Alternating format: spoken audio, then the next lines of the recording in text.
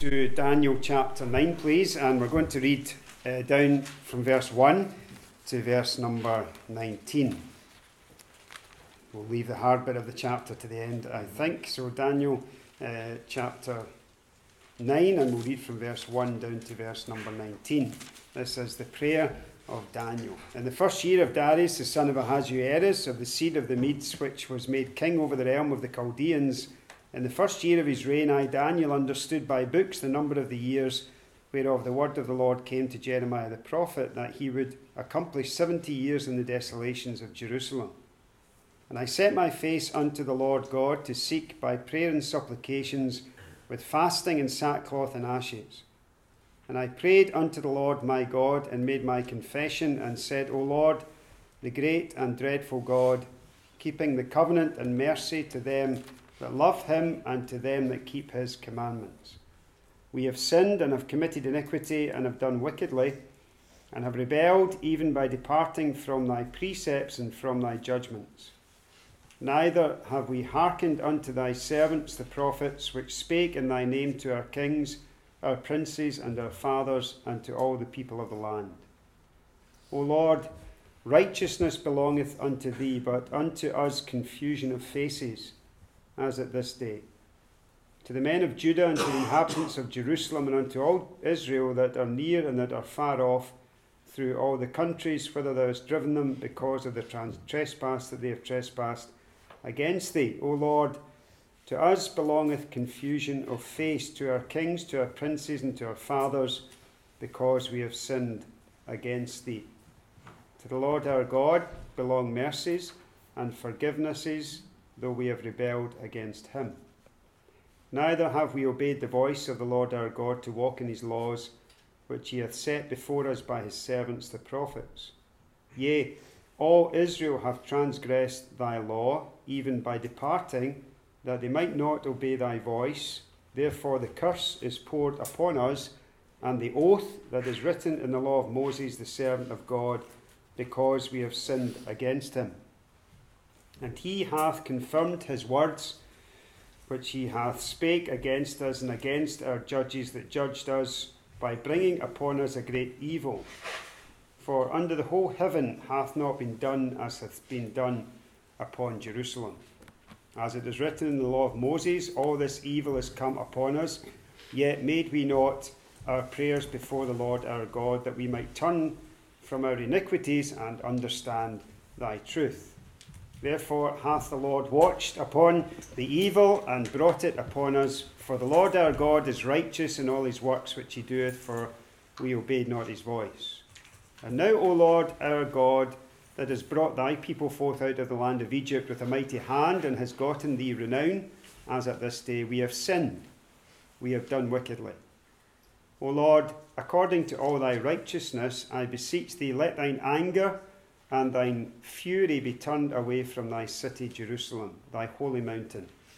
Because for our sins and for the iniquities of our fathers, Jerusalem and thy people are become a reproach to all that are about us. Now therefore, O our God, hear the prayer of thy servant and his supplications, and cause thy face to shine upon thy sanctuary that is desolate for the Lord's sake. O my God, incline thine ear and hear. Open thine eyes and behold our desolations and the city which is called by thy name.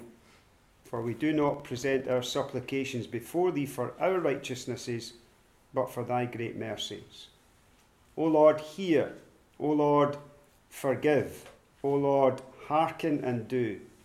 Defer not for thine own sake, O my God, for thy city and thy people are called by thy name. And that's our reading, and that is the prayer of Daniel in chapter 9.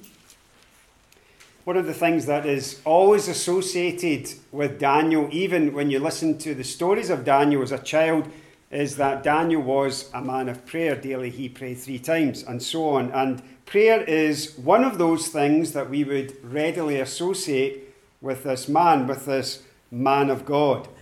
And we know from the experience that we've already considered together at the Bible class that prayer was one of the most important aspects of Daniel's life.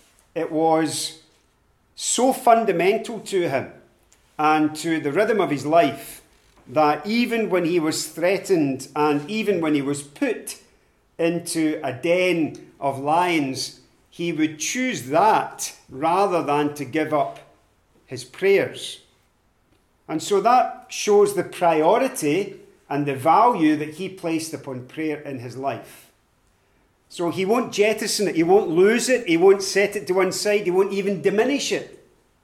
It will have the same importance, the same regularity, the same priority in his life, no matter the pressure brought to bear upon him and the physical persecution he would suffer. He would not give up on prayer, which begs the question, why do we?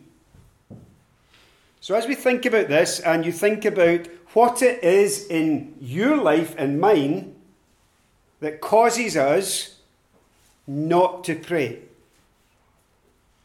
hold that thought in your mind.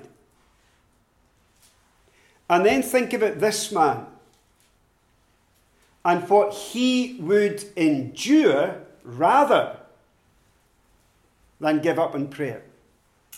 It is a powerful example for us. Now, the background when you come to Daniel chapter 9 is that Israel, as we've learned, was taken in a kind of threefold cycle into captivity in Babylon. Now, things had moved on from that initial captivity in that, although Daniel remained in Babylon, the empire that he was subject to had changed. There had been a change of government. There had been a change of power. Not so much within the same structure of Babylon and the Babylonish Empire, but that had been overtaken by the Medo-Persian Empire, and still Daniel remains in Babylon. And so, although there had been this geopolitical change of empires, which had affected all of the then known world, it hadn't actually changed much for Daniel. So Daniel remains in Babylon. He remains subject to those authorities raised up by God, and he's still not home. Now, as he's in Babylon, it's evident as we read down through this chapter that Daniel is reading the letter, or he's reading the writings of Jeremiah. And as he does so, he comes across the truth that Jeremiah had written, that the captivity in Babylon that Daniel was subject to, and the people of God were subject to, would only last for 70 years. Now, Daniel has worked out that the 70 years must be up pretty soon. And so, although he knows that the time period is going to come to an end, and he reads the word and he believes the word, and by faith he holds on to that word, he was a man of faith, and when he reads it, he believes it, he still doesn't have the precision within that writing to know exactly when that's going to take place. So there is some imprecision within the prophecy due to the commencement of the captivity. And so Daniel is praying in chapter 9, and he's seeking God's answer, and God answers him with a shocking answer, really, which takes up the second part of chapter 9. But we want to look at the prayer at the beginning and learn some lessons for our prayer life. So why is it that Daniel is praying at all about this matter? Well, as we came to the end of chapter 8 last time, we discovered this, that Daniel had been given what was a very hard vision. And we took great courage in that, because if we find Daniel's visions hard to understand, well, he too found them hard to understand. And he actually had an angelic messenger to come and explain them to him. And after he received the explanation of that vision, right at the end of chapter 8, it says this in verse 27, "And I, Daniel, fainted and was sick certain days. Afterwards I rose up, did the king's business, and I was astonished at the vision." So Daniel gets this vision, Daniel gets the interpretation of this vision, and Daniel is still flabbergasted. He's still astounded at what that vision is communicating to him. And what we see here is Daniel's response to perplexing news from God. And that perplexing news from God produces action on the part of Daniel. He does something when he's in this condition of being astonished at the vision. And he turns to the Word of God as he has it, and he turns to prayer. Now, it's interesting to me that Daniel has thrived throughout all his time in Babylon. We know that. And whatever kingdom it is, Daniel seems to rise to the surface. His integrity is intact, yet his career blossoms.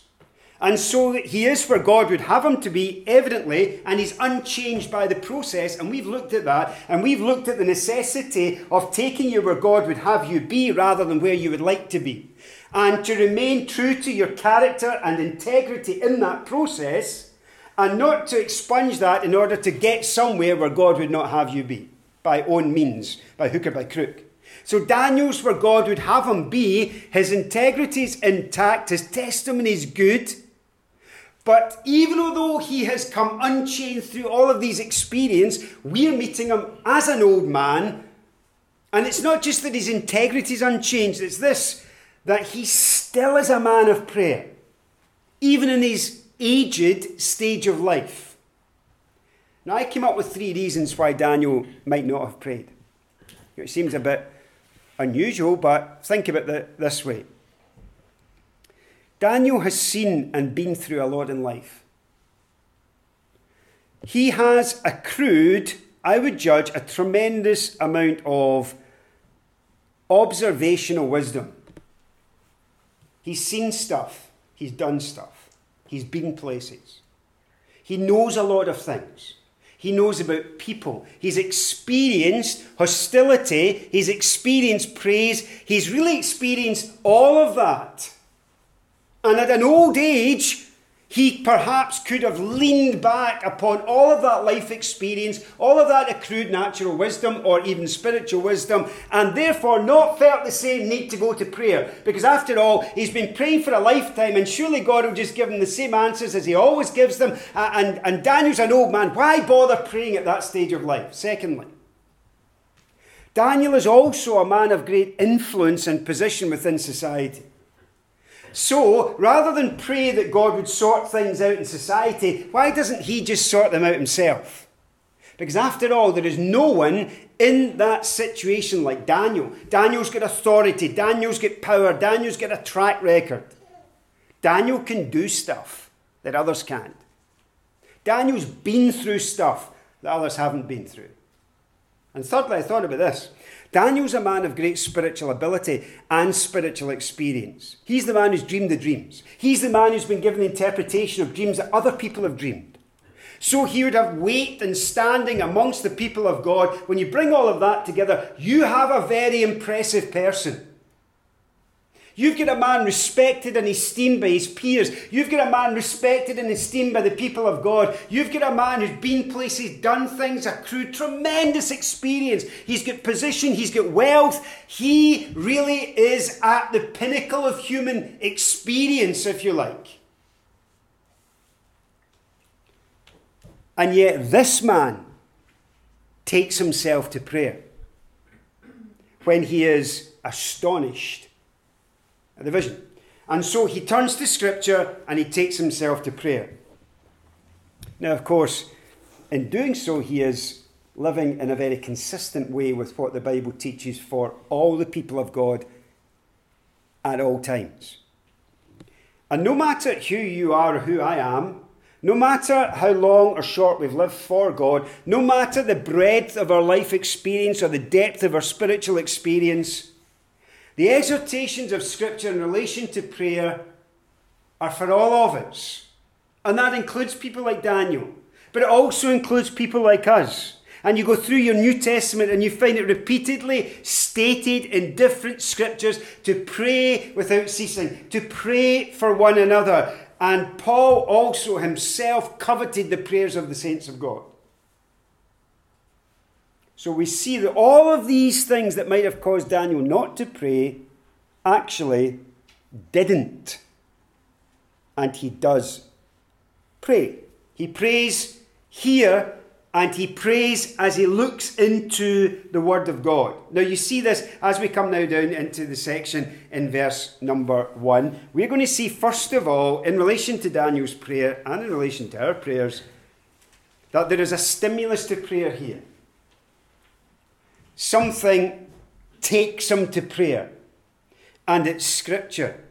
So if you look at verse number 1, it says, in the first year of his reign, verse number 2, in the first year of his reign, I, Daniel, understood by books the number of the years, whereof the word of the Lord came to Jeremiah the prophet, that he would accomplish 70 years in the desolations of Jerusalem. Now, in their exile, it's evident that the Jews had some of the Old Testament scriptures, some of the scrolls of the Old Testament.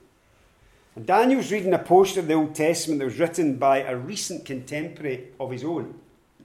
In fact, it may well have been prior to the captivity when he was still in Israel that he would have heard of this man Jeremiah. I don't know if he'd heard him speak, but he would have heard of him, I would think. And he's now reading two passages that we can read. You'll find them, I think, in Jeremiah 25 and in Jeremiah chapter 29. And in both of those passages, the information that's referenced here is detailed. And Daniel is reading along, and he comes to this specific personal prophecy about the captivity which will last for 70 years.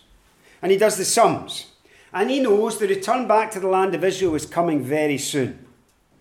So here he is, and all that we've said about him is true. And here he is, and he's reading through the prophecy of Jeremiah as he had it. And he comes upon this information within the prophecy, and he begins to work it out. And God has made a promise within that prophecy, and God always keeps his word. Daniel knows that God keeps his word. He's proved that in his life. And Daniel and his three friends were very bold in their assertions and in their life choices based upon this truth that God keeps his word. And so here's Daniel, and Daniel is believing in something that sometimes people don't believe in. They call it predictive prophecy. Daniel actually believes in the prophetic word. He believes that things in the future not yet happened have been described in the past, and God will keep his word, and these things will come to pass. He sees it, he reads it, and it's obviously trusted by him as a reliable word for God. And so this takes him to prayer. The problem, I think, is just this. Although God has promised and keeps his word, Daniel can't be certain when the 70 years started. It's referenced. Because could it be the first deportation in 605 BC? It could be. Could it be counted from the second deportation when Ezekiel was taken in 597 BC? Maybe it's the third and final deportation when all of Israel was destroyed in 586 BC? Not sure. And I think Daniel isn't either. And so Daniel, in a very basic sense, he's read the Bible and he doesn't understand exactly what it means. So what do you do? What do you do? Well, Daniel goes to prayer. So here's the quest. Here's the question. Here's the test for us here tonight at the Bible class. When you and I read the Bible and we don't understand something that it says, what do we do? Well, I think this is a great example of what to do. For we discover this, that he is moved to prayer. And his confidence in the word of God does not move him to complacency. It drives him to action. It puts him on his knees. And this scripture that he's immersed in actually energizes him in prayer. He wants to understand this. He wants to wrestle with this. He wants to express before God their spiritual condition, the character of God, seeking the implementation of the word of God. It's all big stuff, but it starts from this basic point. He's reading the word of God, and it takes him to the point of prayer. Now, I find this, that if you separate the Bible from your prayers, you'll struggle with your prayers. They will fizzle out and become too long, and they become words that you repeat or lists that you say. here's something that I find helpful, and maybe you'll find helpful, which is to punctuate your prayers with the Bible. I like to pray with the Bible open in front of me and a passage of the Bible open in front of me. And I like to pray for a bit, I like to read, I like to pray, I like to read, I like to pray, and I divide it up like that. And punctuate my prayers with Scripture. And I find that helpful in my own prayer life. You might find it helpful in yours. But certainly, Scripture here is not disconnected to prayer. It's intimately connected to prayer. And I think when you disconnect it, it all becomes about your words and not God's word. And perhaps that's why sometimes we struggle to pray as we ought. So let's look at this quickly now as we come down to verse number 3. Daniel begins to pray. Notice what it says, "And I set my face unto the Lord God to seek by prayer and supplications with fasting, sackcloth, and ashes." So first of all, Daniel's serious about this. Daniel, this is not one of the emergency prayers that you get in the Bible. This is not one of the driving prayers. It's hard to put sackcloth and ashes on when you're driving. He really is serious. And this isn't it. I don't think this is like the 3 times a day prayer that Daniel was doing. I think that this is a specific moment that he set aside to seek God's face, because it says that, "I set my face unto the Lord God." He's fixing his gaze upon the Lord. So this is not transitory. This is not in motion. This is taking time, settling down, thinking about this, getting your Bible open in front of you, quietening your heart before the Lord, setting a quiet space around you, and taking yourself to the Lord. You set your face towards him. Now, when your phone's beeping and you've things in your mind and all the rest of it, that's hard to do. But that idea of setting his face, and the word seek there in the verse is the idea of continually seeking.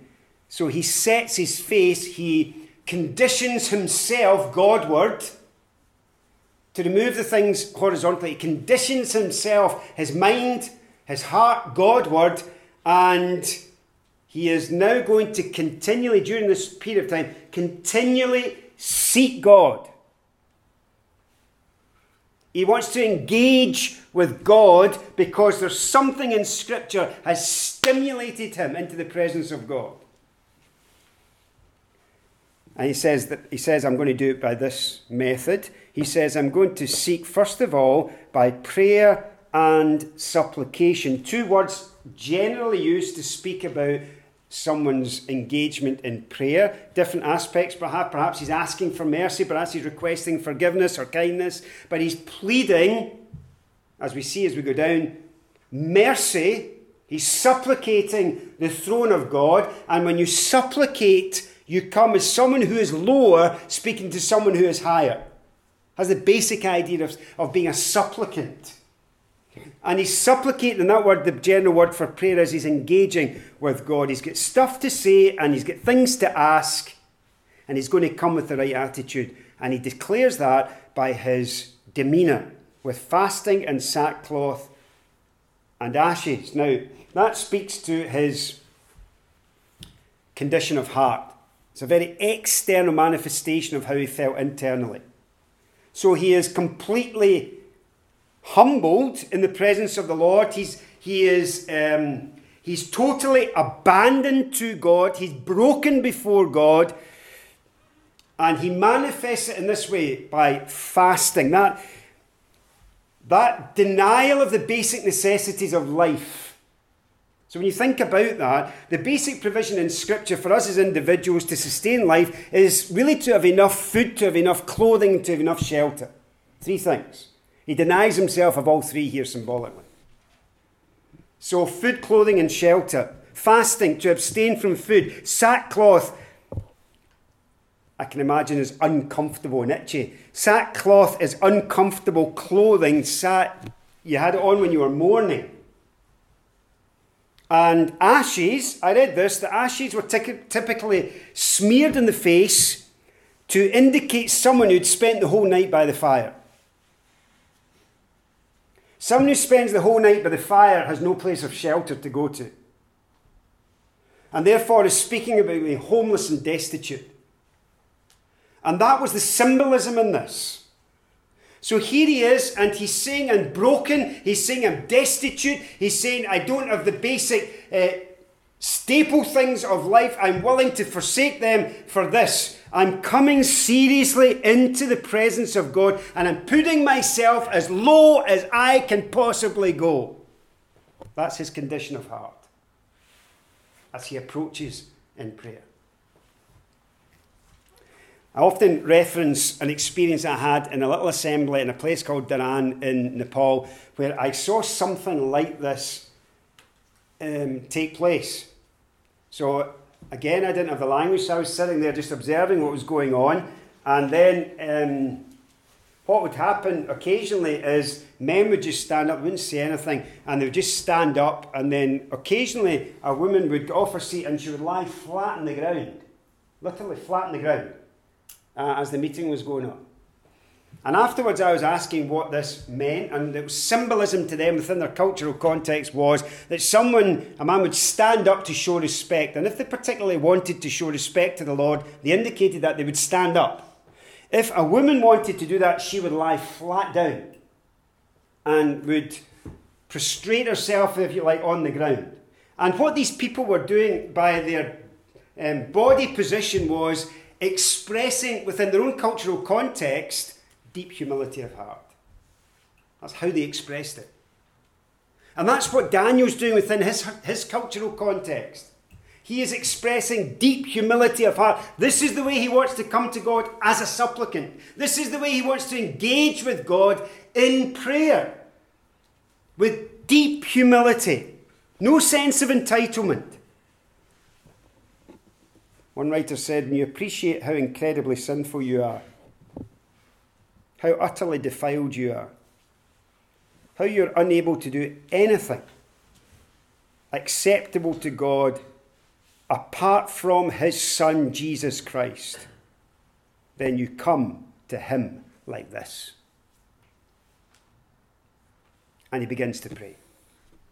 Now, in direct contrast to his estimate of himself, of his inherent unworthiness, not worthlessness, but unworthiness to be in the presence of the Lord, by his own merits. He prays in verse 4 unto the Lord my God. He makes his confession and he says. Now, we're now into some of these great expressions of God that Daniel is going to express. He says, O Lord God, the great and dreadful God, keeping the covenant and mercy to them that love him and to them that keep his commandments. And I'm going to pick some things out of here rather than go down it verse by verse, just to point out some of the characteristics of his prayers. And so initially, he's speaking about the greatness of God.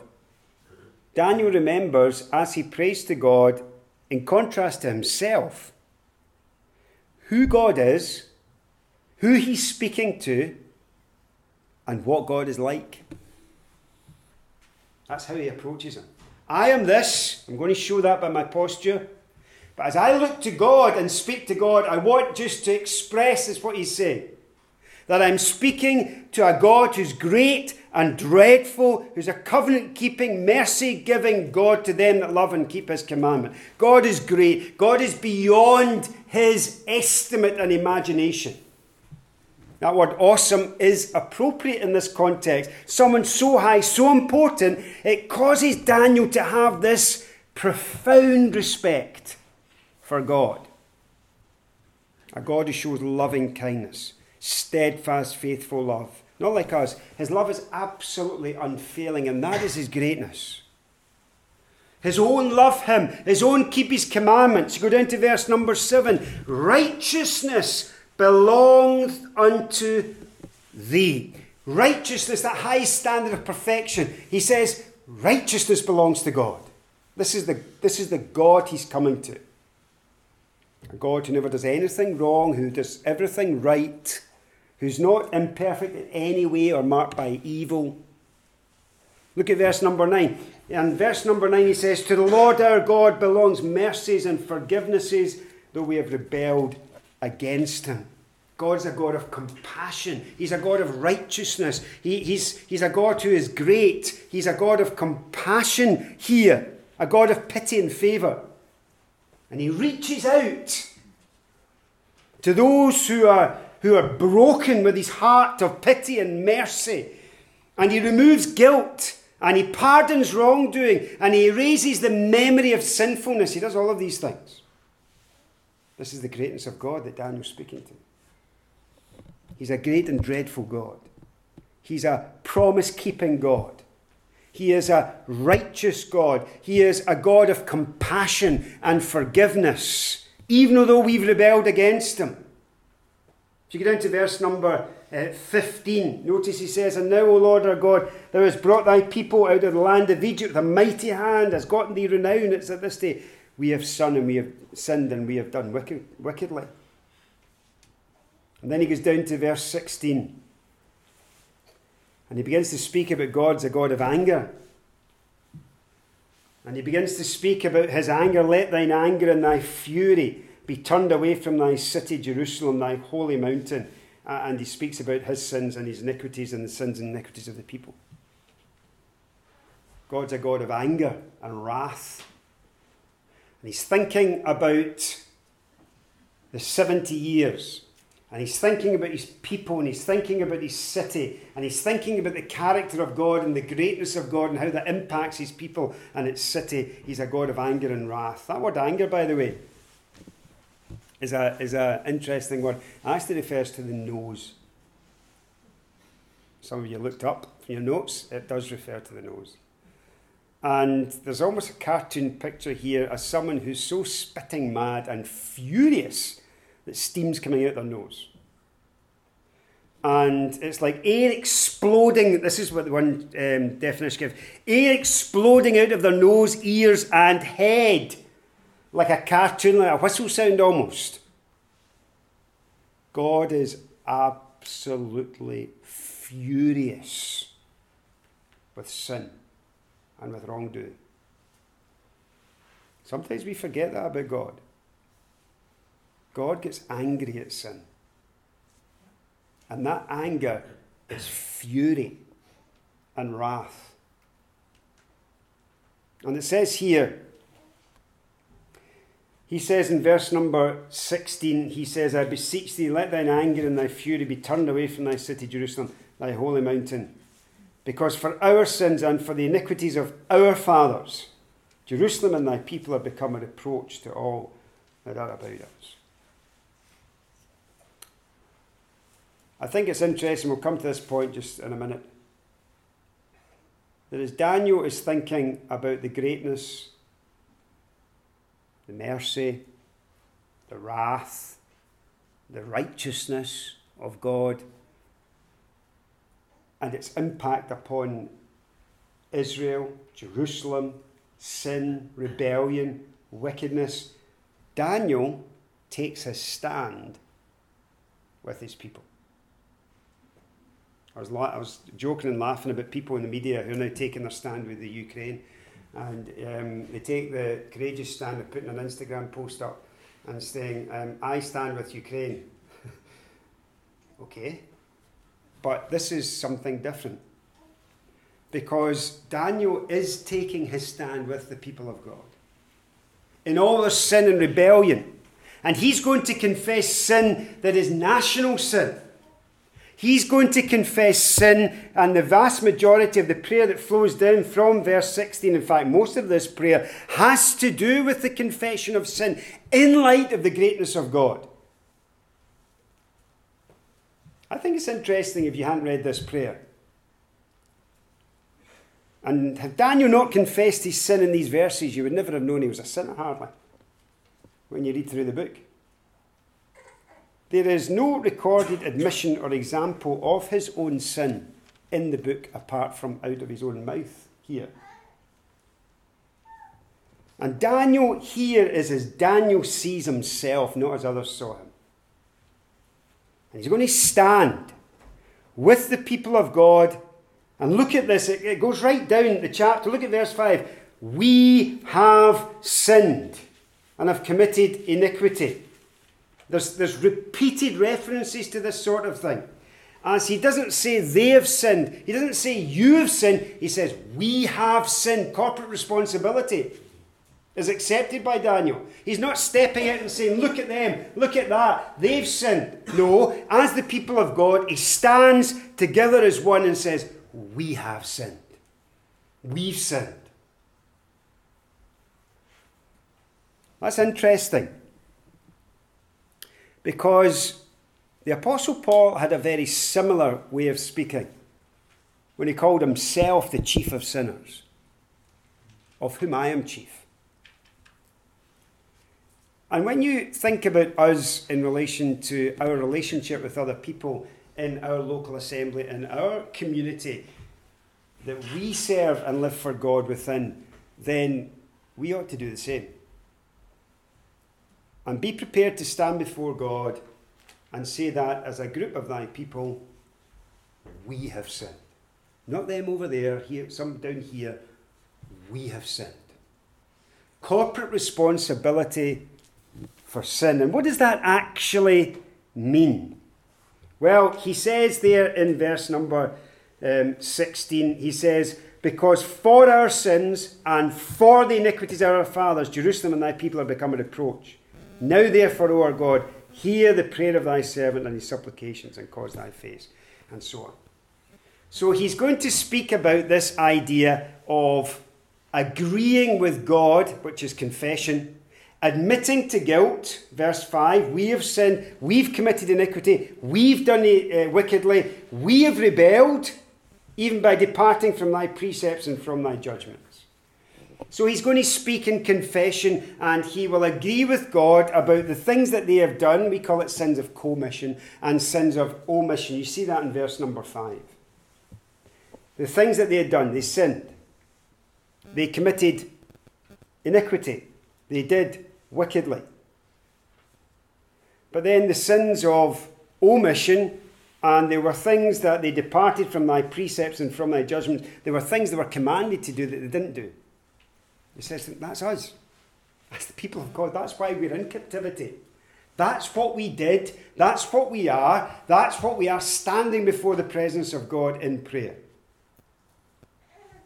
Things like this. I noted this down.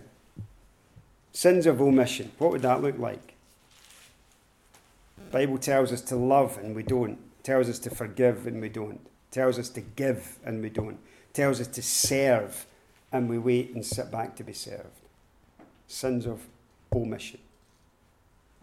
But not only that, look at verse 6 again, and then not just a failure in terms of sins of commission and sins of omission, things you did that were wicked, things that you didn't do that were right, but notice a failure to listen to God in verse 6. Neither have we hearkened unto thy servants the prophets, which spake in thy name to our kings, our princes, and our fathers, and to all the people of the land. It said we didn't listen to the word of God or those who delivered it. Not hearkening is literally we went deaf, we ignored them, we didn't pay attention. And so there was godly counsel available and they simply ignored it. They didn't listen to it. This is their confession. This is Daniel saying, this is us. This is why we're in this state under divine discipline and judgment. And he's laying it all before the Lord in kind of raw confession of sin. Nothing covered, nothing soft-soaped. This is it. This is us. We did not obey. We did wrong, wickedness. We didn't do right. We didn't listen when God spoke. Take these three things and ask yourself this question. Should Daniel's prayer be your prayer or my prayer? I have done wickedly. I have not done righteously. and I have chosen to ignore what the Bible says. That's what he's saying. And there were consequences. Verse 7 down to verse 8, he speaks about the shame that they were experiencing. And that's this idea of confusion of faces. Unto us confusion of faces. He says, well, here we are in captivity and we are utterly ashamed of the consequences. As a nation, they were in open shame, in captivity, literally disgraced. They've been scattered all over the world. He says that in verse 7. He says, unto us confusion of faces at this day to the men of Judah, the inhabitants of Jerusalem, to all Israel, near, far, through all the countries. They've been scattered. And they are ashamed because of their spiritual condition. They've lost everything. And then, as he goes down the rest of the chapter, which I've just referenced, he begins to get very specific. And he speaks about breaking God's commands in verse 9 down to verse 15. And he gets very specific. Look at verse 10. Neither have we obeyed the voice of the Lord our God to walk in his laws, which he set before us by his servants, the prophets. He speaks about the transgression of that law and so on as you go down there. And he's saying, we haven't obeyed, we've broken the law of Moses in verse number 13. Calamities come upon us, we've violated the clear teaching. He's getting really specific in the areas in which they broke God's commands and dishonoured God's character. And he says in verse 14, here's the consequence. Therefore hath the Lord watched upon the evil and brought it upon us. For the Lord our God is righteous. So what he's saying is this, and this is his acknowledgement. God is great. God is righteous. God is merciful. God is compassionate. God is all of these things. We are sinful and weak and failing. We stand before God and we are guilty of wickedness. We are guilty of not doing what's right. We are guilty of ignoring God's voice to us. And then he gets very specific and says we're utterly ashamed of the spiritual state we're in. We've broken X, Y, and Z. They're easily identifiable. And now, he says, that is the direct reason why we're in the state we're in. Because the Lord, he says, has visited all of this evil upon us. What a state to be in. What a place to be. I summarise the confession in this way. In verse 5, the disobedience of departing. And I say I summarised, I copied someone else's summary. You'll soon realise that. Verse 5, the disobedience of departing. Verse 6, the failure to follow. Verse 7 and 8, the shame over sin. Verse 10, the refusal to respond to God. Verse 11, he recognises, or the recognition of responsibility. Verse 12, the consequence of captivity. Verse 13, indifference to instruction. Verse 14, the retribution of righteousness. Verse 15, the guilt before God. And all of that's in his confession. Now, in terms of its application to us, the specifics of that confession obviously are relevant to Daniel and the people of God in that day.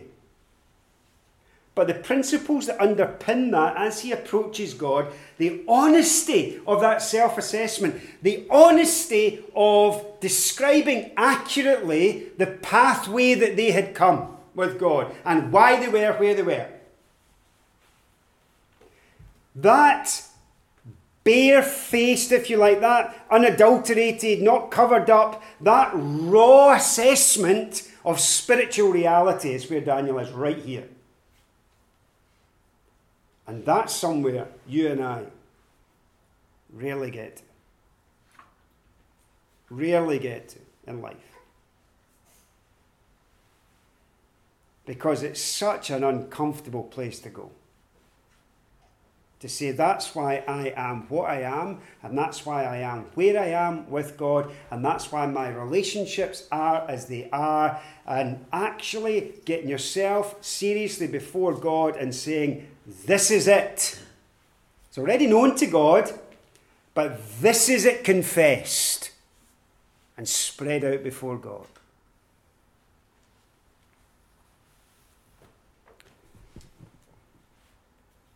I noted 4 things, and I noted them this time. 4 things that I think confession did for Daniel, that it should do for us. It just reminds us of a simple thing. It reminds us of who we are, and it reminds us of who God is. And sometimes we blur the lines. Secondly, it keeps us humble to the point of dependence. And that is very humble. Thirdly, it is like an axe taken to the tree of pride to keep it in check, because it grows furiously within us. You've got to chop it down regularly. And fourthly, confession of sin aligns us correctly with God as we pray. We are in agreement with God about ourselves. We are aligned with God. We are in harmony with God about ourselves. And then in verse 16 down to verse 19, you have the last section, where he begins to focus on the glory of God. And a focus on the glory of God seems to lift the whole thing. And it seems to cause him to be energized.